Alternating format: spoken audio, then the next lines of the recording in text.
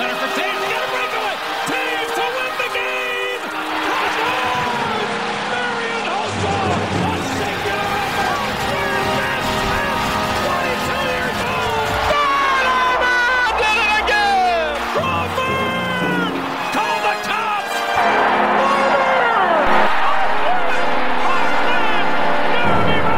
Patrick Kane putting on a show, and the Blackhawks are on the verge of getting rid of the Red Wings. And the Blackhawks have come back from... Welcome into another episode of Musings on Madison here on the Second City Hockey Podcast Network. I'm your host, Dave Melton, the site manager at Second City Hockey. You can find me on Twitter at DMelt57. And we had fun for a week because the Hawks won a few games, but now we're back to just the good old-fashioned terrible team that we've all come to know and despise over the last few months. And I've got all my usual line mates with me this evening to talk about that team. Up first, the analytics darling of Second City Hockey. You can find on Twitter at Jehovah's Witness. It is Shepard Price. So next week is the Royal Rumble, which is happening in San Antonio. I'm going to it. I bought tickets before I realized that Vince McMahon was back in charge of WWE, and now I kind of want to sell those tickets. But Triple H and Vince McMahon are two entirely different people, and Triple H should definitely be in charge of WWE now. I feel bad for as we've discussed several times on these airwaves, I've been dipping my toe back into the pro wrestling thing, haven't gotten back into WWE at all, but I feel bad for people that have been watching that for a long time. And then just all of this happens. And not only does Vince McMahon's coming back, and now the Live Golf people are supposed to be buying out WWE. So there's just all this ugliness at the top of the pyramid now for WWE. So Paul sucks. I feel bad for all those fans, but that's just there's so many places like that these days. I don't even know where to go anymore. God. To AEW. That's yes. There you go. So speaking of AEW, also with us this evening, he's on Twitter at Mill182, and he is the Second City Hockey. What Eva Hendricks is to Charlie Bliss, it's Mill Savage. Hi. I don't really have anything for you. Okay. The Hawks are bad again. I was going to say neither do the Hawks. So yeah, the Hawks are bad again, and and wrestling might be bad on some networks. But aren't you overjoyed about the return of Adam Cole? I am very happy that I'm just happy that he's okay. Yeah. For my own selfish entertainment, anytime a wrestler or an athlete gets hurt, of course you want them back, but I am very happy that he is okay because concussions are really awful, and the more we learn about them, the more we see how terrible they can be for people affected. So yes, happy he's okay. I think that's the one side of that whole business that I have not fully appreciated until now, of how badly the athletes in that world get their bodies destroyed. It's they're just like any other sports athlete. They're more sports entertainment. I get it, but their bodies get destroyed just like any hockey or football or whatever sport player you have. So I think it's part brutal. of getting older, even if you don't like wrestling anymore, or if you never liked it, it's one of those things where it's we know it's not real.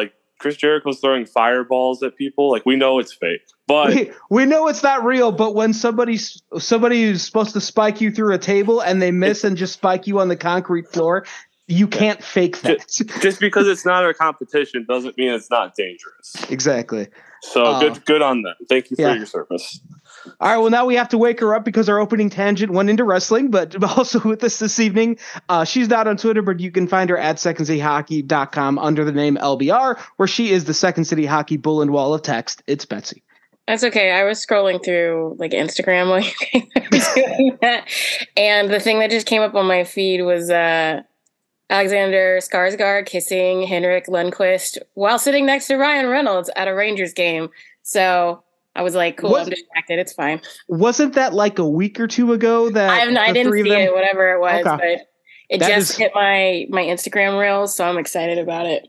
I'm not going to lie, I haven't been paying attention to hockey. The fact that the Hawks are so bad kind of hurts wanting to watch any hockey a little bit. Does that make sense? So I haven't really been keeping up. You know what? That's a great place to start because well, obviously with the Blackhawks being bad again, there's not much intrigue about them. And that is something I was thinking about recently, that I feel like I don't really watch as much of the other teams in the league, because, you know, when the Hawks are good, like, you would watch the other Western Conference teams to see what it would be like if the Hawks have to face them in the playoffs.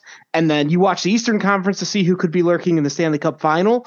And like, I've watched some games, but I feel like if they're on, it's just like the Hawks teams now. It's more like background noise. I'm not really watching it intently. I just kind of lost it's just this season's just not fun. No. This season's also weird. Like, the Kraken are unexpectedly good. Like, teams that are supposed to be good, like the Avalanche, are either too hurt or are just not playing up to their hype. It's a weird season in terms of the NHL right now. Yeah, I mean, some of the league-wide stuff, like New Jersey's really good and fun this year. Yeah, which is cool. It's a new face atop the standings, which is always good to have. Like, the Bruins are obscenely good, and I don't like it. And I hope that they might not lose 10 games. Well, my one thought with them is, like, all of their studs are, well, not all of their studs, but a significant portion of their top producers are, like, well into their 30s. So yeah, they're good now, but are they still going to be playing at this level come April, May, and June if they get that far?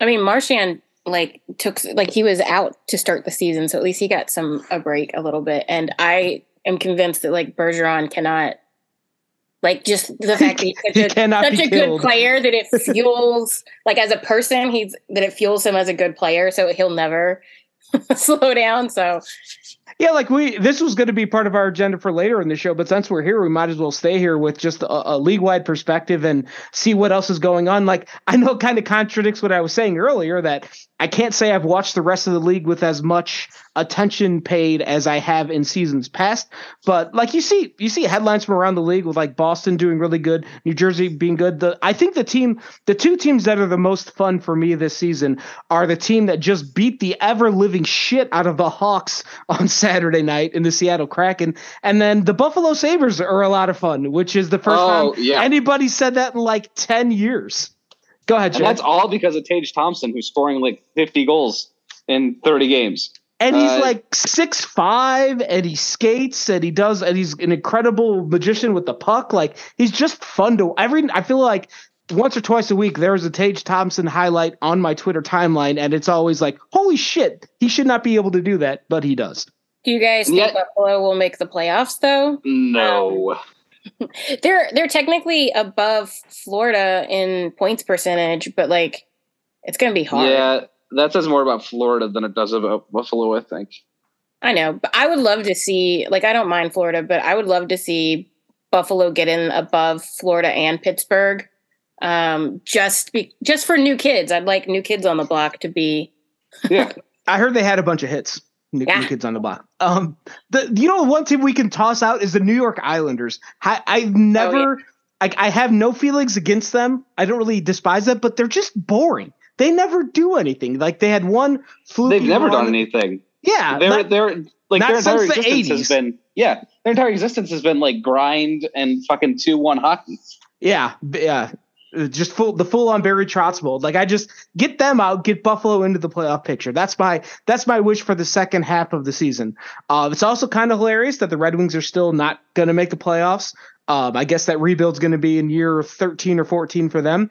Maybe saying that's going to come back to haunt me in 4 or 5 years because the Blackhawks will be in year 13 of their rebuild, but whatever. The Flyers like started off like gangbusters and then completely exploded. Montreal, we've talked about them enough. There's Ottawa. I'd like to throw out there that I was made fun of for saying the Jets would be good this year. Well, I mean, that feels like something I would do because the Jets, they seemed like they were Connor Hellebuck and then a whole bunch of other people that just weren't going to be good enough. But apparently, it's working this year. I mean, they're a mediocre team that has a good goalie in net. One of the best goalies. Good might be underselling, like Vezina quality goalie right there. Yeah, exactly. Quantify it any way you want. I called it. I know. Well, performing well and being good are not the same. Right, and making the playoffs in a weak West where like there's like 4 good teams in the Central because Minnesota's underperforming. They're actually not. If you look at like their stats across the board, they're pretty like mediocre or below in every way. Hey, I didn't say that their analytics would look good. I just said that they would win games.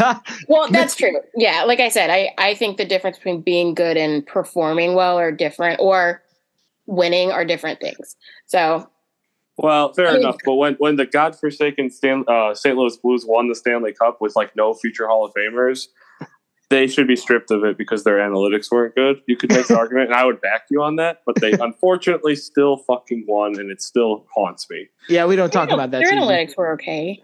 They weren't great, but they were okay. They weren't great, though. No. There's only a couple of teams that didn't have good shot metrics in like the last 15 years, and St. Louis is one of them. Exactly. Hey, speaking of St. Louis and teams that are bad this year, the Blues are behind the Avalanche in the standings right now. So I don't. Yeah, good. Fuck them. Yeah, exactly. Because they started with like a 10-game losing streak. Yeah. At one point, weren't they like up there with the Hawks for like we were scared? Yeah. No, they were. I think early on the season, the few of the like tank standings updates that we did, I think St. Louis was down there. It always felt like they were going to at least get out of the basement of the NHL standings, but I don't think. I mean, they got to leap Colorado and Edmonton or Calgary just to get into the wild card spot, and they're 6 points back with a game in hand on Edmonton and half the season to go. But I mean, I haven't seen very many indications that they're turning things around at all. They've lost their last 2, so as long as they're above the Hawks, as far as like not getting a good pick, I don't care.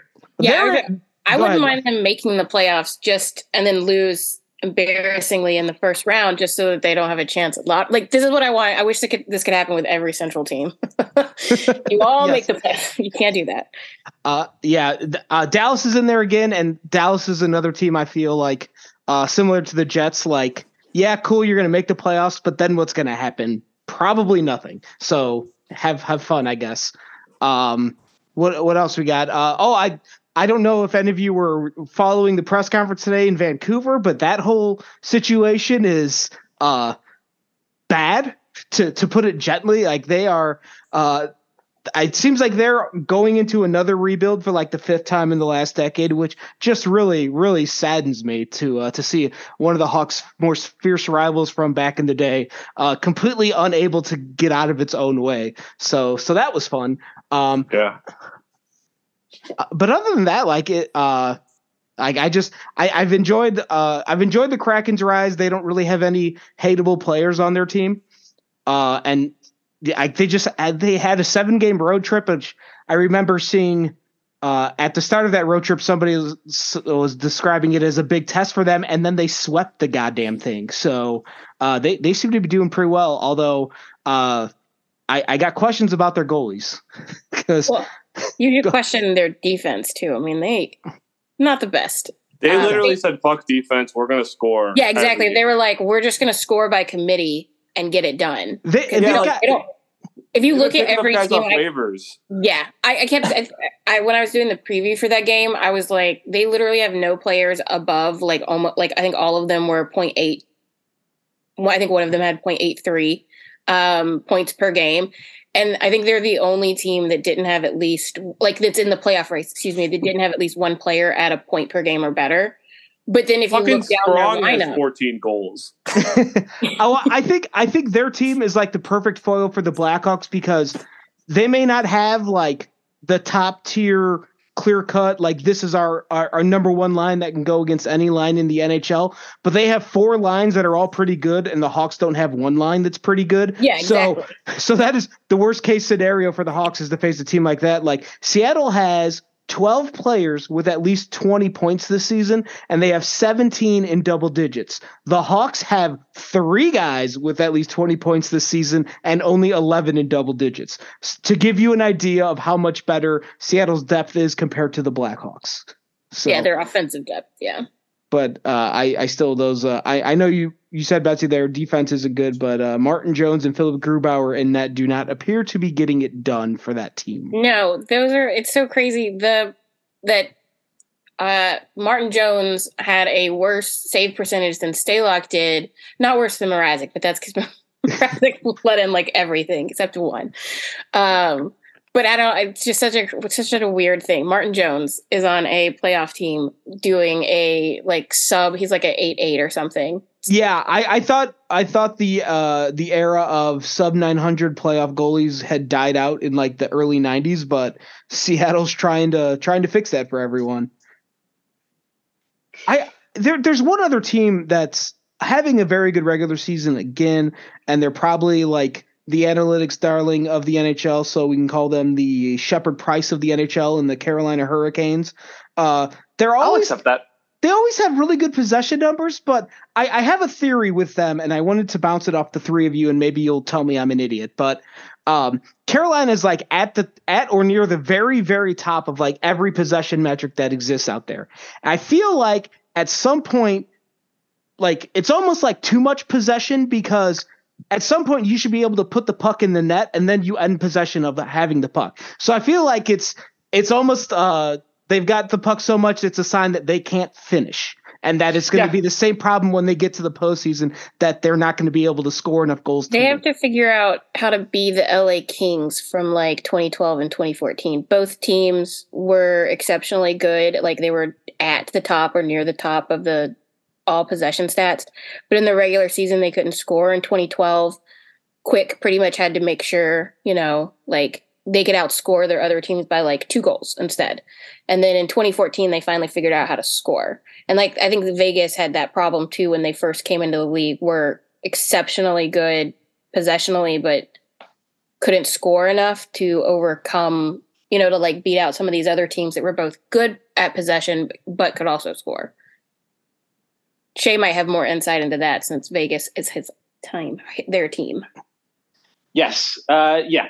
I feel like that's the same thing for Carolina, where there is that lack of finish there. I mean, Andrei Svechnikov is supposed to be their big finisher, and now they got Max Pacioretty. There's a reason they took on that contract from Vegas. Yeah.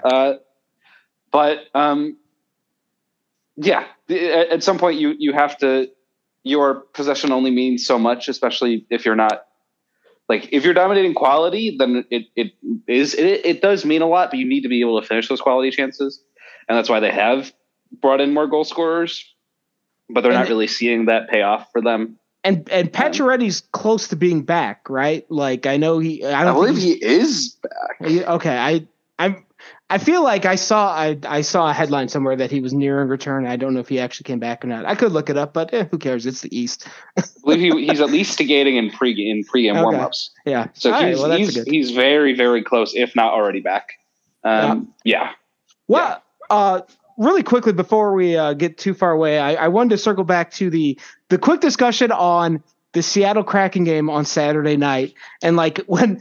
Mrazek gets yanked. They bring in Stalock, and he started getting the Bronx cheer from the crowds. Now, should point out that they did some sort of like stadium bar crawl before the game, so it's very possible that the entire significant portions of the crowd were extremely overserved, and that going down 6-1 with that crowd in the building was a very bad combination. But I genuinely felt bad for Alex Stalock at the end of that period, because he wasn't the one who gave up 6 goals and 7 shots.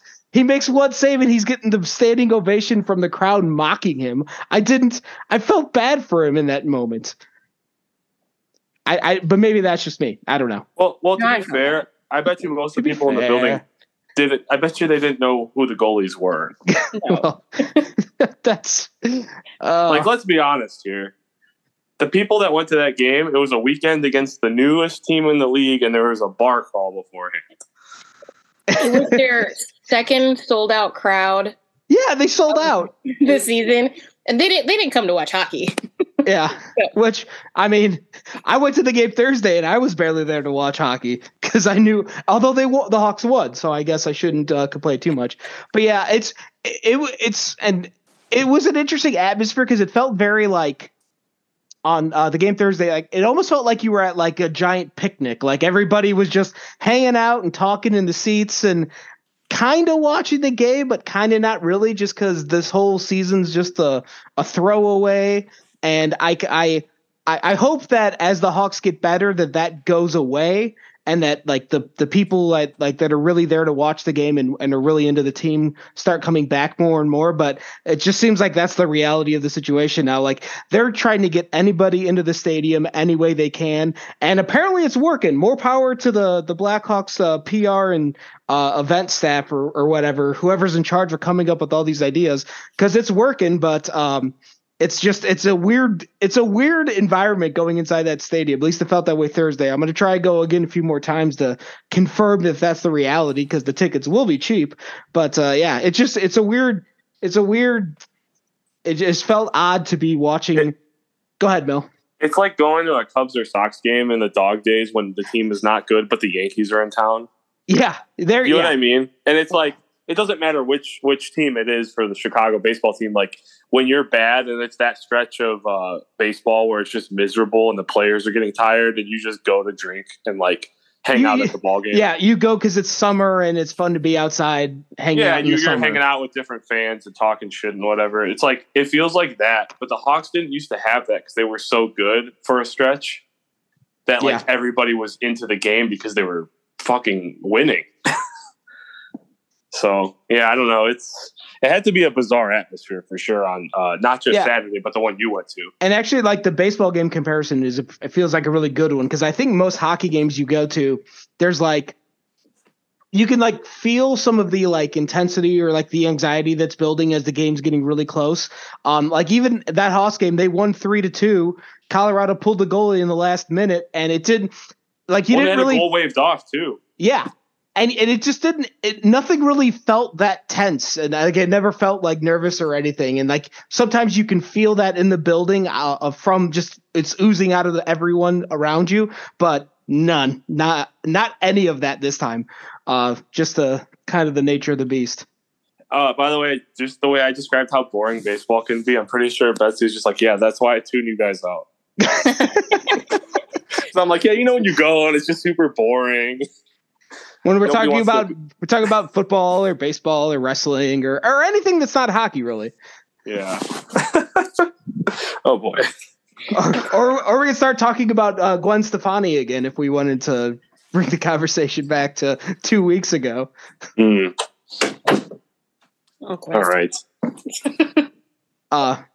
So yeah, the only other thing worth talking about related to the Blackhawks is that they sent Lukas Reichel back down to the AHL on whatever day that was. It was on Friday because it was between the Thursday game against the Avalanche and the Saturday game against the Kraken. And it's just kind of weird because it seemed like Luke Richardson had said a week before that they were going to keep him around, and then they didn't. So I just thought it was weird. Shay, what about you? What were your thoughts when this news came down for you? Sorry, I zoned out for a second. What news were we talking about? The Lukas Reichel. Yeah. Yeah. Didn't they promise that that if they were going to bring him up this season and it wasn't a emergency call up, that they were going to keep him up? Because that seems like a broken promise. That was the thing that made it so weird, is that like Luka Richardson had said like a week before, he'd been quoted after a game as telling the media that they thought they were expecting Reichel to be around for the long term, and now he's not. Yeah, no, he was playing better than a lot of the Blackhawks players in the bottom six. And in the top six, for that matter, he was one of their best forwards. Maybe it's a thing about like maybe they realize they need to keep him away from this team because they're going to continue to lose a lot of games, and maybe keeping Lukas Reichel on a team in Rockford that's going to win a lot more games than the Blackhawks. That's what Richard Davidson did mention that as one of his. I was just about to come to that because there was a quote from the GM himself when he talked to the media, I think on Friday morning. It seemed like he knew that there was going to be some pushback to the Reichel demotion for sure. Because he was like pretty much the only thing worth watching about this team for a while. And I'm efforting pulling up the quote, but what were you going to say, Betsy? The quote was, "Let's call a spade a spade. We're chasing most games here, and I don't necessarily think that's conducive to extremely positive development. There's great situations in Rockford where our young players have to go out and defend a lead." So yeah, which So that's not the only. So he gave two excuses, right? He gave the generic, we want him to go play meaningful hockey down in Rockford to be the go-to guy, blah, blah, blah. And Reichel's minutes were cut in that last game. He didn't even play 13 minutes. But that's such a bullshit excuse because the fucking front office can just, I mean, Richardson controls those minutes. So if you want him to play meaningful hockey, play him more in the NHL. Yeah. Well, yeah, exactly. Like there easy solution. Yeah, there is an argument for you could make Reichel do all those things in Chicago if you really, really wanted to. The point about the only point I would mildly concede that Davidson made was about like playing important games and like we're always chasing, so maybe he has to learn how to defend the lead. Like I guess kind of I could understand that point, but it's just it feels a little cop-outy, but it also I feel like that is the closest we might get this entire season to Davidson publicly saying that we have no desire to win any games because they're chasing these games, they're losing on purpose. This was part of their plan. They don't want to win this year. And so obviously another part of their plan was keeping Lukas Reichel down in the minors all season and only calling them up if they needed him, which they did when Kane got hurt. And now that Kane's back to Rockford with Reichel. So it just, this is the part where I'm sure I've railed about this before, but this is where it's such a cynical approach to an entire hockey season that I hate on general principle, and I can't get over that. How much I hate the way the Hawks are going about what they're doing right now. I get it, Connor Bedard, yada yada yada, whatever. But it's just, I guess I'm just gonna die on this hill. I think is where I'm at. I think the problem is that we're all like, yeah, we might get Connor Bedard, but there's that thing in the back of your mind that is, well, what if you don't get him? Then this season absolutely. Was for nothing. And that's not to say that Fantilli and Carlson and Michkov are not going to be great players, but they're not going to be worth the pain, the frustration of everything that happened this season, the trade of DeBrincat, like just all of that. And I'm not even sure if Connor Bedard's going to be worth it because they need more than just one guy. Connor Bedard's a hell of a guy to get, but I think we won't know if I think it'll be one step too worth it. We have to wait to see the rest of the picture and hope that Davidson is better than the people that were in charge of Buffalo and Edmonton and a bunch of these other teams forever. Or Detroit, which I mocked about 10 minutes ago. So I don't think Detroit's ever gotten. They've never quite bottomed out the way the Hawks are. Yeah, there's I think like Bedard's probably going to be better than Eichel, but like those are the two closest. Like McDavid and Eichel are the two closest we've come to of like these are like the best players of like this current generation when they were drafted, and then they went to two restarting teams, and both of them were actually farther along in their restarts than the Blackhawks are now. So, but they both failed, and Edmonton kind of picked it back up, but they lucked out with Draisaitl. So yeah, it's going to be this right now is pain. It's not going to be worth the pain even a little bit if they don't get Bedard. And even then we won't know if it's fully worth it until years from now. Yeah, I think that's the thing is it's going to be several more years before we found out about all the other pieces, the Korchinskis and the Nazers and Sam Rinzel and Savoie and all these other guys that are hopefully part of the future, but are still – a majority of them are still teenagers, so it's going to be a while before they get up here. We're just kind of waiting it out, waiting for something good to happen. And but hey, at least Lukas Reichel looked good, right? Yeah, he looked good in all the games he was up this last time. Yeah, he's a very good forward. They with Stan Bowman's last first round pick. Made a decent selection. Honestly, the weirdest thing about Bowman is I think all of his picks in the latter half of the first round were pretty good. like you're never going to get it's very hard to get generational talent then, but all of them were pretty good, and not any of them other than Tara Vinen did anything for the Blackhawks really, but still they were good, but his top-ish picks you could say weren't the best. No. Yeah. Can confirm. Especially that number 3 and number 7 or 8, whatever Bokus was. I think those two, 8. Those two picks, if those had panned out better, and we've already discussed why they didn't work out, so we don't need to rehash that. But I think the ultimate conclusion is they didn't work out as well as any of us hoped they would have. And if they had worked out better, we're probably not in the situation that we are in right now with this team. But they didn't, and here we are watching the literal worst team in the NHL for another 3 more months. Are they the literal worst team in the NHL? Yes. No. Yeah, they just hit 32 on every single major shot stat. Hey, stop the parade. In terms of the standings, I know they passed Columbus with that 3-game streak. No, Columbus won a couple days ago, so they're back in front. Don't you worry, Shay. Well, I am worried. Anyway, Columbus is Chicago, Anaheim, Columbus. So Anaheim is really the team you got to look out for. Still. It's Anaheim and Columbus that I'm standings watching every night for the Anaheim opposite. has a negative 82 goal differential.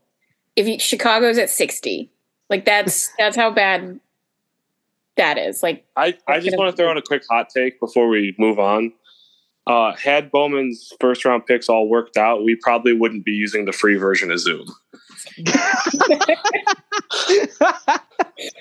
just my column here. I have nothing else to add to that. That's pretty good. So on that note, we're gonna pause and we're gonna take a quick time out, and then we'll find something else to talk about on the other side of this break. But come on back for whatever the hell that topic is going to be.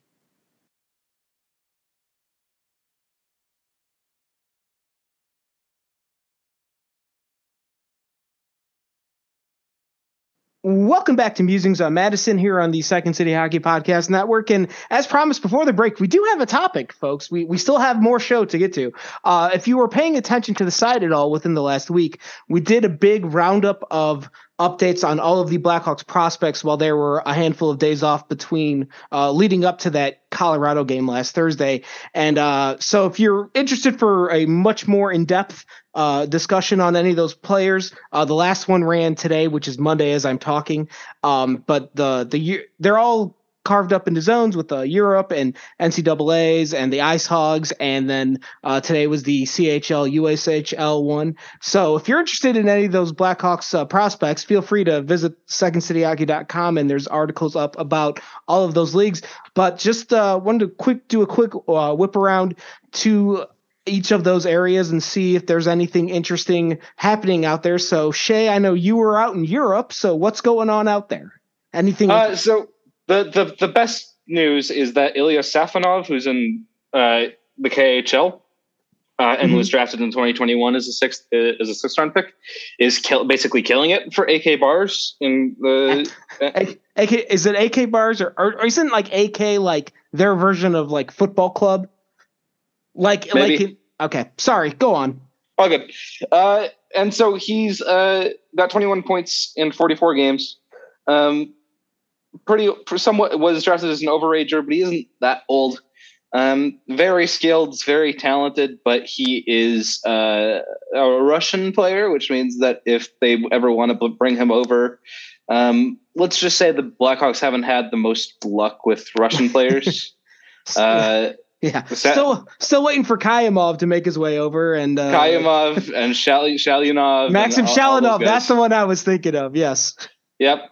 The bad news is Michael Krudel, who is a higher pick in 2020, got 0 points in 21 games in the Czech League, which is not one of the world's best leagues, and he's coming off a season where he had 5 assists in 21 games in the Swedish Hockey League, which is a much better league. And so that sort of disappearance of production for defenseman is troubling. And wasn't Krudel briefly with the Ice Hogs for a season or two? Yes. Yeah, he played with the Ice Hogs. Yeah, he came over to North America, and I don't think it went as well as he hoped, and then he went back to Europe, and it's not getting any better. I think he was Krudel's even down in like the second tier of Czech hockey for a bit, so it's not going great for him. Go ahead. Sorry. No, go ahead. I was going to say my favorite like little piece of information on Ilya Safonov is that he was the guy that Kirby Dach collided with in the World Juniors pre-tournament game that broke Kirby Dach's wrist. Just the fact that the Hawks drafted him a year later was just a bizarre coincidence. Well, he's very clearly talented, so there's a reason they did that. Yeah, and go ahead. I don't know if there's any other players to highlight.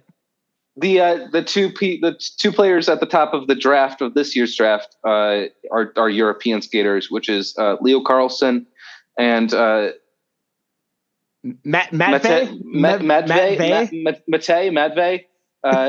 Michkov. Apologies to all of our Russian listeners. Michkov, who didn't get to play in the World Juniors for obvious reasons, people have said for like years that like it's kind of Bedard, but then Michkov is not far behind. He looks like he's not far behind. I mean, he's struggling to score in the KHL, but like he's dominating every other league he's been put in. Mm-hmm. He's probably, and he also hasn't gotten the best opportunity with his KHL team, and playing with a different KHL team where he's gotten a better opportunity. He's playing a lot better. Yeah, he got like they loaned him out to like the Russian equivalent of the AHL. And he was playing really well there, and then he got loaned out to another team back up in the KHL, and has been lighting up the league again.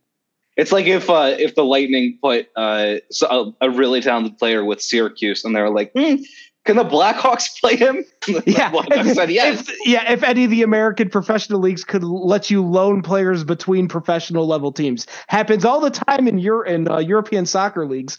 Does not happen here at all. So. And so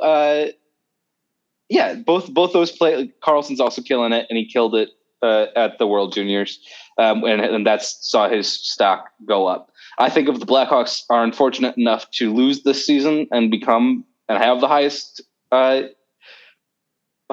lottery percentage, and then still fall to third, either one of them is a good choice, because I don't think even as talented as Michkov is, he's not getting drafted ahead of Fantilli at this point. I don't think. Yeah, it seems like there is the Russian drama as well as. Yeah, I think the more interesting thing might be is if Leo Carlsson sneaks into third because of the Russian drama, as you said, and also because Carlson's a very, very good hockey player. Carlson's a very, very good hockey player. I'd still take Michkov every day over him. Fair enough. Betsy was our Ice Hogs correspondent for this round of updates. So anything interesting happening up in Rockford? So they moved into third place. They're firmly in third place. They're not that far behind the second place team, Milwaukee. So that's actually very cool for them, because I don't think they've finished outside of a wild card spot in years. And they're doing it in a way that isn't just because of their goaltenders, or because they have a couple of really good scoring guys. It's been much more balanced. Two-way hockey from them. They have a good top six. They have a good bottom six, though they rotate the bottom six guys more. But like Slavin and a couple of those guys are just really good defensively. They handle their own shit pretty much. Mm-hmm. So, but in terms of players, obviously Reichel's doing good, but he wasn't around as much for this last little bit. He popped off, a point per game before he got called up to the Blackhawks, but. After him, you've got Gutman, who I know we talk about like Shaw kind of guys. He's not like Shaw in terms of personality. He's not really a rat or anything like that, but he lives in front of the net, and he's little. He's not a big guy. He's built, but he's a short player. But he will out-muscle, out-maneuver, out-whatever much older AHL players in front of the net to get goals. And he's pretty good. Playmaker too, like not as good as like Reichel is or a couple of the defensemen down there. But if you like a player that all he wants to do is live in front of the net, Cole Gutman is that player. Yeah, and he was an interesting one because Tampa picked him in 2017 in the 6th round. I don't believe he ever signed there. And the Hawks signed him in the offseason, and it seemed like kind of a throwaway, like, yeah, they just need a body for Rockford. I wouldn't get too much about him. But then he's been pretty good down there it is the AHL, but you can only play well in the games you are given, and he's doing that. So he's easily the best prospect behind Reichel, like full, like prospect, not. I don't know if he'll make the NHL because you've got players like Slavin who I think will carve out that Kruger-like niche in the NHL and will do well there. While Gutman is not as good defensively, and time will tell whether his offense will, because even though he does well against obviously the older AHL players, they're not as big or as strong or as fast as NHL guys. Otherwise they'd be in the NHL. But yeah, I mean, he's pretty much the only other forward that's like prospect that's worth much. Like Hartman's he's doing okay right now, but he's been like low compared to last year. He's still one of those, like, I still don't know the difference between him and why Reese Johnson got a call up, even though I haven't minded Reese Johnson that much this year. I was really hard on him last year because I think they did him a disservice putting him in the NHL before he was ready. And it showed last year. And I don't think he's completely ready now, but he's better than he was last year. But is he still a nice guy? Do we know if Reese Johnson still a nice guy? Okay. But like Hardman's the same type of player. I don't really get why they chose one over the other. And then we already talked about Slavin. I think he would be good. Tepley goes hot and cold like crazy. He's in a very bad cold streak right now. He just had like 0 points in his last. I think he's up to 10 games now. But he had done a couple of point per game patches earlier. So it just depends on how, like, who he's with and all that kind of stuff. And that's pretty much it for the forwards. There's not that many down there, which is kind of the whole point of the Blackhawks. They don't really have stock in forwards, especially high end ones. Yeah. And then for defensemen, that's the present situation. Yeah, I mean, yeah. And then for defensemen, you've got Regula finally hitting his stride. He had a really bad couple of first months, and I recommend reading Pope's article. I know I posted it in the prospect update that I did, because he talks about how like mentally draining it was because he feels like he's NHL ready and he had to overcome that. And it's a good mindset for young players to have, and his ability to get over that, I think, is a testament to like him as a person and will make him stronger in the future. But anyway, he's been like just killing it offensively, but I think he's doing fine defensively as well. There are a lot of people that kind of see Regula, I think, a little bit as a two-way guy, and he can be, but he really is an offensive defenseman at heart. He can defend, but they're going to want to put him in offensive situations when he gets up to the NHL to maximize his potential. That's my opinion. And he's like since Ian Mitchell's been up with the Hawks, and kind of forgot Ian Mitchell was even on the team because they keep scratching him. And Isaac Phillips got called up. Like Regula's pretty much been the guy on the blue line lately, right? Yeah, he is like, he's like 0.01 points per game behind Phillips. So if you're like, Phillips is better, I think, defensively than Regula is. But yeah, he's been, I don't think he's in the number one. I think Galvis has been getting more minutes. Oh, yeah, that's right. I forget about Jacob Galvis. That's another name I keep forgetting about. I know. I feel bad for him a little bit because he gets lost in the shuffle, but he's probably the best two-way guy on the team. He's been with Regula sometimes, and when he is, anytime Galvis is with an offensive defenseman, he plays the defensive guy. Anytime he's with a defensive guy, he pops off offensively. So he's got like a dual ability that could be useful. I don't know if it'll translate or not. Like these are all, can they translate? Yeah. And then you have the guys that are quiet defensively. You've got Creever, and then you've got Vlasic.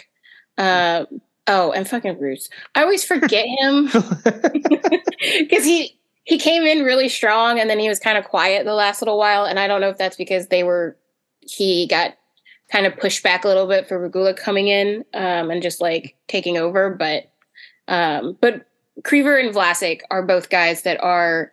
Vlasic was injured for a little while, and then Kriever is just so quiet. It's crazy how you can ignore a 6'7" guy, a guy on the ice, but he disappears, and that's not a bad thing for a defenseman. It's just, how does he do that? Like, what is that? The one other player I wanted you specifically to highlight, because it's it's a smaller. It might just be a blip on the radar, but apparently Arvid Soderblom's had some issues since going back to the Ice Hogs after his latest stint in Chicago. Yeah, so first of all, he's injured right now. Oh, that too. But they made him play like the night afterwards, and it was because he had those like 2 not great games in Chicago, but like not great in the sense that they were like the thing that the Blackhawks love to do, which is make their goaltenders face like a bazillion shots and all tons of high danger. And then he went back to Rockford and played literally the next night. And I mean, he got pulled pretty much immediately, like just a few minutes. Peter Mrazek style? No, he like five goals on 12 shots.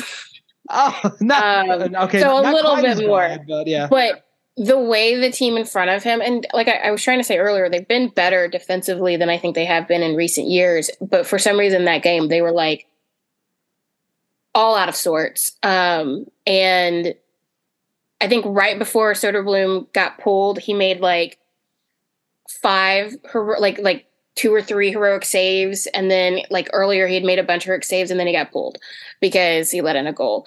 And it was one of those, it felt at the time like one of those, the coach is pulling to like shake up the team and hope makes better. Q used to do that a lot, would pull Corey Crawford, even though it wasn't Corey Crawford's fault that they were like down. And then in the next game, he still just didn't have it. Okay. He looked kind of not great. And then again, the team in front of him wasn't playing good, but he probably was like, I don't know what's happening. So maybe the injury is a good thing. He got injured like less than 6 minutes into his 3rd game back. Maybe it'll give him time to like regroup mentally. Maybe you can talk to Gula about that. Because so when we were talking earlier about Davidson saying he doesn't want Reichel to get in, like learn bad habits and be in this like negative environment of the Blackhawks, Soderblom might have been up there too long. Like, did they break him? I hope not. Because he had been excellent to start the season, and now he's got I think his season, it's only played in 5 games, but it's still a sub 900. And I don't think he had a single 5-game span last year where he would have a save percentage under 900. So, okay, not the best.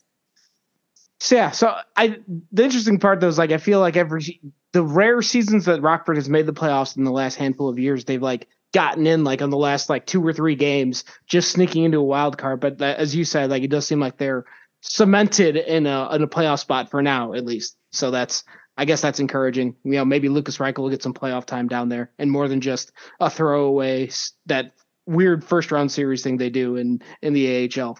But I wanted to quickly run through the CHL and USHL, easy for me to say, because that's where a lot of the big names in the organization are. Kevin Korchinski, Nolan Allen, and Colton Dach are all together on the Seattle Thunderbirds.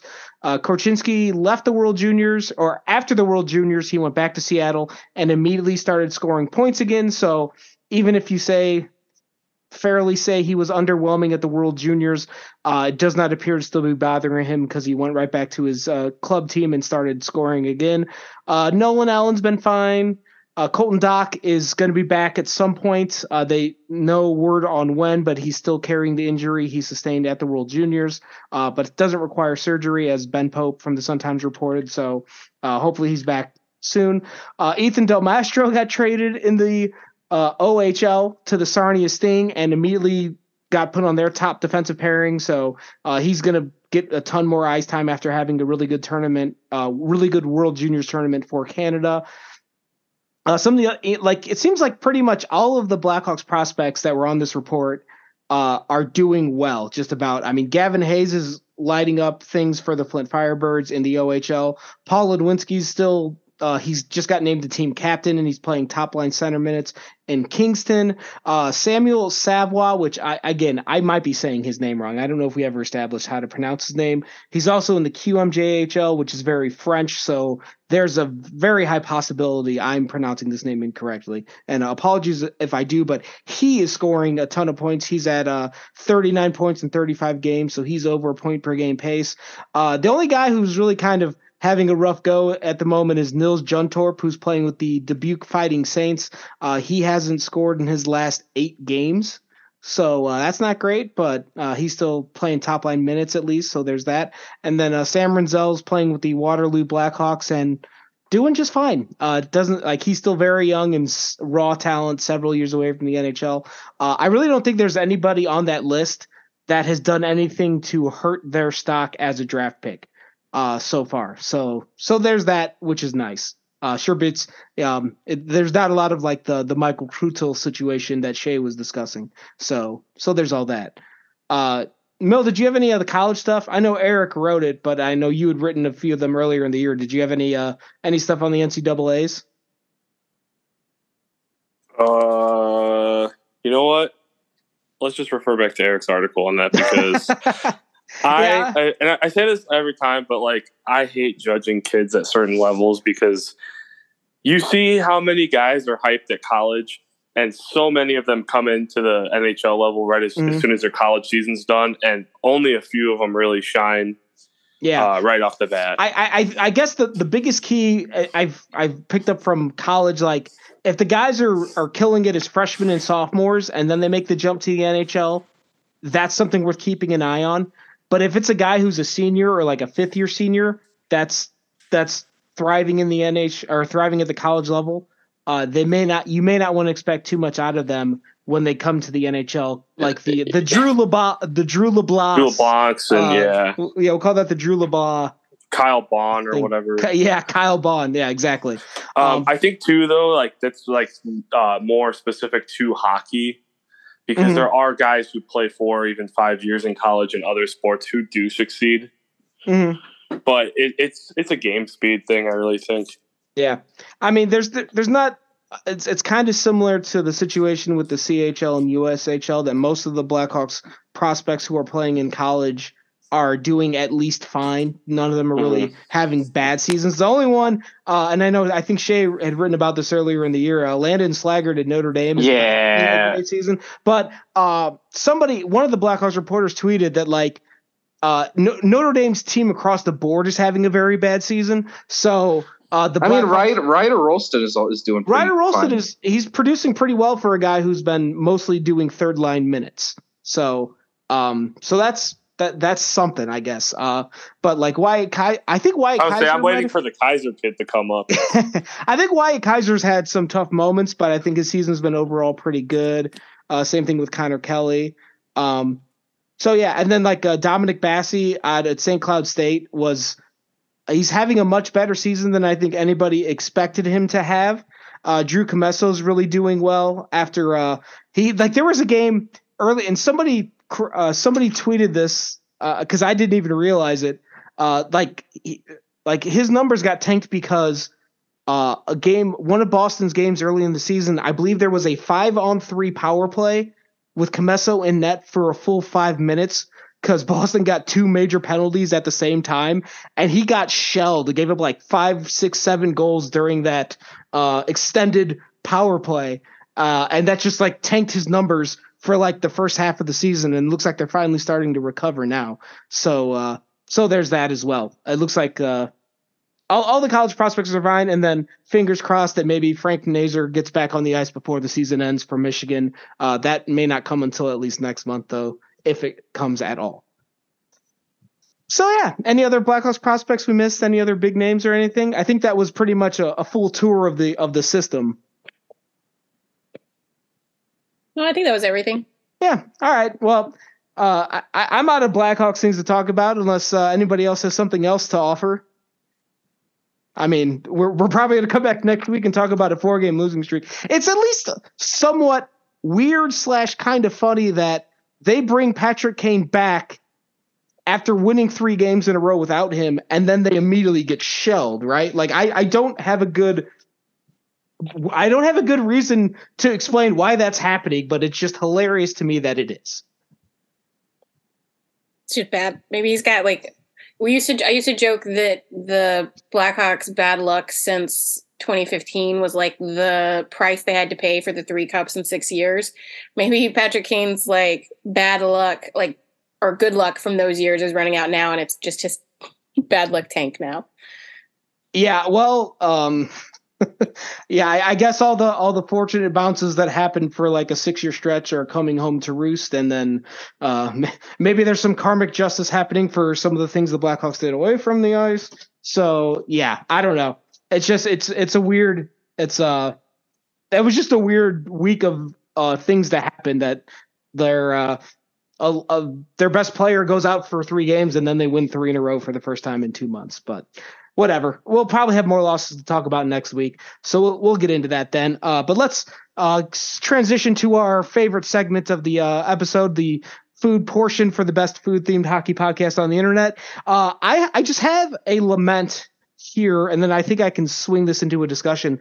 At the game Thursday night, I went to around the 300 level looking for the steak sandwich at the Ironworks booth that was, I believe, right outside of 308. And it's not there anymore at the United Center. And I'm very upset about this, because it was just a wonderful steak sandwich with some chips that were fine, but it just was like the perfect stadium food. I'm not going to pretend it's like a culinary masterpiece of any kind, but it was a staple for me for going to Blackhawks games. I would always get that. And now it's gone. And I didn't really have a chance. It just kind of annoys me that, like, it seems like all of the good food options are down on the 100 level. And I get it. That's where the high rollers are. That's where the people with money are. That's where they're going to put the best products. And you come into the stadium at that level so you can access it. But it seems like every stadium does this now. And it just like, put some good shit upstairs too for the rest of us. Right? That's my lament. Yeah. And I've had this issue with them going back a long time now, because they continue to get rid of things that I enjoy. I mean, off ice things I enjoy, like food. Clearly, the product sucks now, but like they used to have a place up in the 300 level called Mexican Fiesta. That was my favorite spot. Yeah, and we used to like go to the game early, and you get your Real Fans program, and you get Mexican Fiesta, and then you put your feet up and enjoy the good old hockey game over the PA. And it was kind of like a tradition. Yeah. And I started going to Ironworks later, and those chips are actually pretty good. Those kettle chips. Yeah. With beer. And they would have Goose Green Line, which is a good beer to have at the stadium. And I don't know, it's kind of personal, because you make it like your thing when you go to the game. Mm-hmm. Yeah. There was a good barbecue place up there now, so I don't want to get like too unfair. Like I had actually had a really good brisket sandwich, so maybe I'll just have to start a new tradition. But it was a thing I did for like a decade, so it's just kind of a decade plus at this point. And I just kind of bummed that I can't do it anymore. So I guess the way I swing this over to Shay, Betsy, like I don't know how often. I guess I would ask if you have either one of you have any stadium specific traditions, either at the United Center or whatever stadiums you frequent. If there's a food item that is your go-to, what would you pick? Unfortunately, no. I haven't been to enough Blackhawks games to venture outside like the classic snacks thing. Like the hot dog, the nachos, the I mean, like among those things, do you have a go-to? Even if you're not at a Hawks game, do you have a go-to stadium food option? If there are chicken fingers at a stadium, I will never say no, because that is one of the hardest things in the culinary world to fuck up. That is very true. That is top, like high on the list of most reliable food items. Like, just cook the chicken. Like that's really all you got to do. Drop them in the deep fryer, take them out. Get the oil off, throw them in with some fries, and hand it to me, and I'm going to eat them quickly. What about you, Betsy? Do you have any stadium food go-tos? So the 2 stadiums that I went to the most were what was Phipps, but is State Farm now for the Thrashers, and then what is Bridgestone for the Predators, because they're just the closest ones. I don't remember getting much other than like hot dogs and pizza at like what was Phipps. They have a food court like down at the bottom, so you can get like Moe's and stuff like that too. That's in the like mall part of what's State Farm now. It's not bad. And is there a Waffle House in there somewhere? There actually was a Waffle House, as there should be. But they didn't serve eggs there. They only served waffles and like other like hash browns and stuff like that. They did not serve eggs. But did they serve grits? They did serve grits. They're all right. We got the important stuff. So but for Nashville, they have some. I've never sat in the 300 level because those like I've never wanted to be near the like you sucks people. I know that's only like one section, but I always hated that, and I tried never to sit in the 200. And I've sat in the 200 level way more than I have in the 100 level. So they have rotating stuff in the 200 level, but they often have a Food Network rotating thing down there. Because there's a lot of Southern Food Networky kind of things. But the best thing I ever actually ate there was like this like soba noodle thing. And I just remember sitting there like, this is the weirdest thing I've ever eaten. I've got chopsticks and I've got like a thing of noodles at a hockey game. It felt very like disconnected, but it was so good. I love the idea. I like sitting in a stadium seat trying to eat something with chopsticks seems very complicated. Oh, I immediately was like, can I have a fork? And they did not have one. So I was like, I need to go to another place, but it was too close to the end of intermission. So I just was like, cool, I'm trying. And I'm not great with chopsticks. Let me just tell you, I just like stabbed them in there and then rotated until I had enough to eat it. But otherwise, Nashville has some, what they rotate in that top thing is pretty good. I know one time they had like a buffet up there that was all Southern foods, and they had some of the best. They had like 3 different flavors of collard greens that were essentially like spicy, sweet, and normal salty. They were all so good, and I didn't like spicy stuff. All right, now I have an idea. I think they should do this at every stadium, but it should be like a rotating cast of local restaurants. Like, let some place come in and serve up whatever its local flair is. And does Chicago have like Taste of Neighborhoods? Atlanta Taste of Chicago. Well, yeah, there's the Taste of Chicago, which is the whole city, but like every little neighborhood has its own festival. Okay. Because Atlanta has that too, and they do it at they did a taste of like wherever, like the hotel district at Mercedes-Benz one time at a football game. I didn't go to it, but I remember them talking about, they're like, come to ours, we'll have vendors that are, and you just had to pay a certain amount of money. You could go and essentially get samples of food from every neighborhoody kind of thing that you wanted. I was kind of jealous because that sounded delicious. Yeah. You know, at the worst, we moved up our recording time this evening, so we're all doing this right before dinner, and I think we're all about to go eat a very unhealthy amount of food, but it's going to be worth it. But I think that's going to do it for this episode of Musings on Madison.